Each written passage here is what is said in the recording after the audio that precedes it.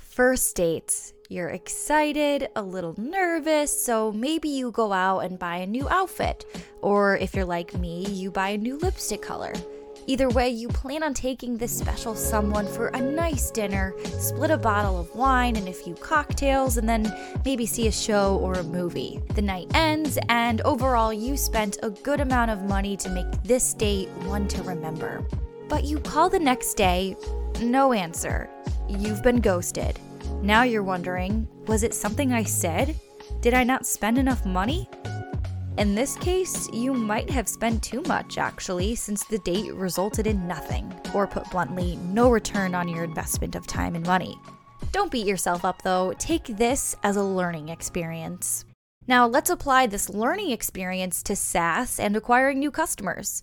Sometimes you pull out all the stops to woo a customer, all for them to call it quits early on. That's when improving your customer lifetime value really comes into play, asking yourself, what can I do to make this customer want to be in it for the long run? Okay, no more talks of dating, I promise, but today I'm giving you some tips and tricks on lowering your customer acquisition costs and improving your customer lifetime value. This is Recur Now from ProfitWell's Recur Studios. I'm Grace Gagnon. Today on the show, I'll tell you how you can improve your LTV to CAC ratio. We'll also take a look at the B2B SaaS Index, plus the top SaaS headlines you need to know today.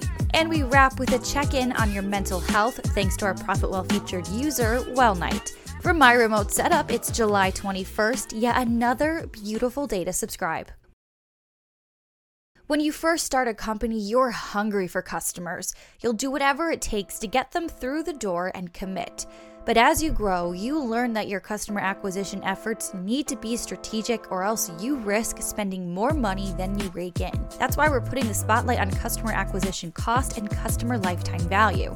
As you know, CAC is how much money you spend on a customer, while LTV is how much money that customer spends on you. These two metrics work together to reveal the overall health and sustainability of your business model. So first, I'll give you a little more context on LTV and CAC, plus a recap on calculating them. Then we'll dive into how you can improve your LTV to CAC ratio. Let's first dive into customer acquisition cost. CAC, or customer acquisition cost, is the total cost of sales and marketing efforts that are needed to acquire a new customer. Understanding your CAC metric will prevent you from blowing money on acquisition without getting the proper return. To calculate CAC, divide the total cost of sales and marketing by the total number of customers acquired. For example, if you spent $36,000 to acquire 1,000 customers, you would divide 36,000 by 1,000. That equals 36, so you spent $36 to acquire each customer. Next up, let's look at customer lifetime value, or LTV. Customer LTV is the total dollar amount you're likely to receive from an individual customer over the life of their account with your product. LTV allows you to account for and predict your business's revenue and profit. To calculate customer LTV, divide the average revenue per user by customer churn. So these are the basics of CAC and LTV separately. Now let's walk through how these two metrics work together and how to improve them. Your LTV CAC ratio is the return on investment for each customer. You want to keep this ratio at 3-to-1 or higher, and you should optimize your LTV to CAC ratio every quarter. If your CAC is higher than LTV, there are steps you can take to fix that. We'll start with how to improve lifetime value. First, cross and upsell. Grow your customers' LTV by building add-on revenue into your product. Number 2, product line expansion. So in addition to add-ons, release new products to purchase and retain into. Now to reduce CAC, first, you need to optimize your funnel. Quantify each step of the process and understand how many visits result in leads and how many of these leads actually convert. Next, you should strengthen the effectiveness of sales and marketing. So my recommendation, take a lean approach and put more money into channels that you know will have a return. Another tactic to reduce CAC is inbound marketing. Produce content that provides value, bringing more customers through your funnel. And one last action item, optimize your pricing. Pricing is one of the most important growth levers, and having a scalable pricing strategy to reflect the value of your product will result in more revenue. So now you know the ins and outs of how to improve your LTV to CAC ratio. Let's get into some takeaways, shall we? The easiest way to describe LTV and CAC is how much money you spend to acquire a new customer, while LTV is how much that customer will spend on you during their lifetime with your product. Tracking your LTV to CAC ratio is crucial because it'll reveal if you are spending more than you are receiving. LTV to CAC reveals the overall health of your business and sustainability. So there are a number of things you can do to improve your LTV to CAC ratio, like upgrading current customers and optimizing your pricing. There's a lot of information to take away here. You can find the formulas and action items in your subscriber newsletter. I'll also link to more resources on LTV and CAC, and if you have specific questions or want me to explain another metric or strategy, drop me a note at grace.g@profitwell.com. And now a look at your B2B SaaS index. Your B2B SaaS index is at 1,613 points, with overall growth going up 0.88% over the last 7 days. We're seeing a bit of loss with upgrades and new revenue. MRR gain has gone down 1.93% over the last 24 hours, while MRR loss, representing churn, has gone up 0.72% over the last 24 hours. And now your top B2B SaaS news. If there's anything the coronavirus pandemic has taught us, it's that companies should be prepared for a disruption at any given time.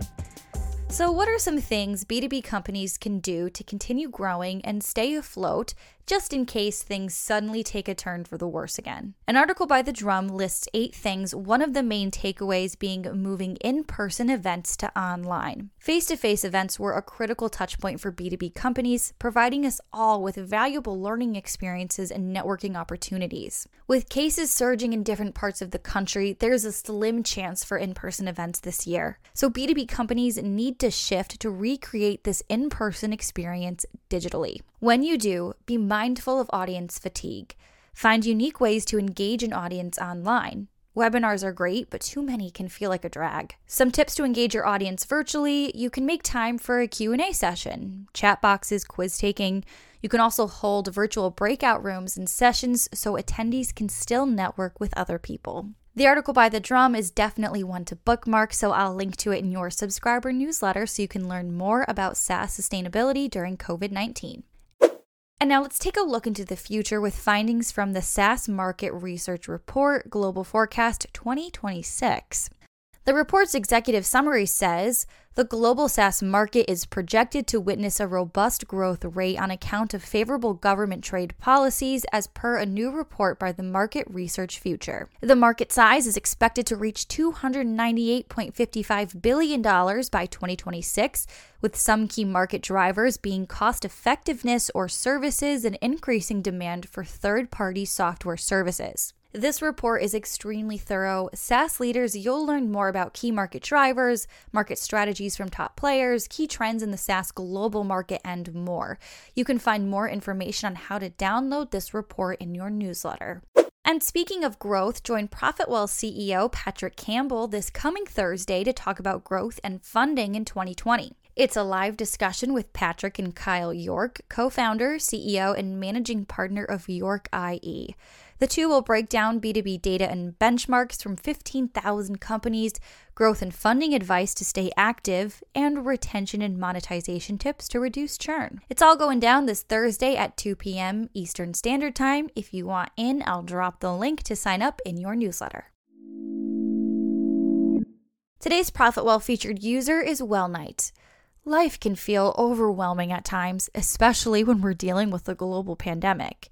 That's okay. WellNight is here to help. WellNight offers online depression and anxiety treatment. You can go online and receive a same-day doctor consultation, therapy, and medication, all from the comfort of your home. So do me a favor and take care of that beautiful mind of yours. I'll link to more information on WellNight in your subscriber newsletter.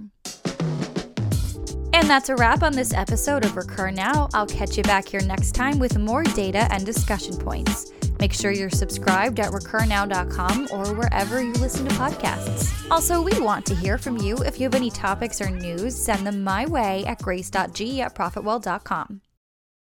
This has been a Recur Studios production, the fastest growing subscription network out there. If you find a use for this show, subscribe for more like it at profitwell.com/recur.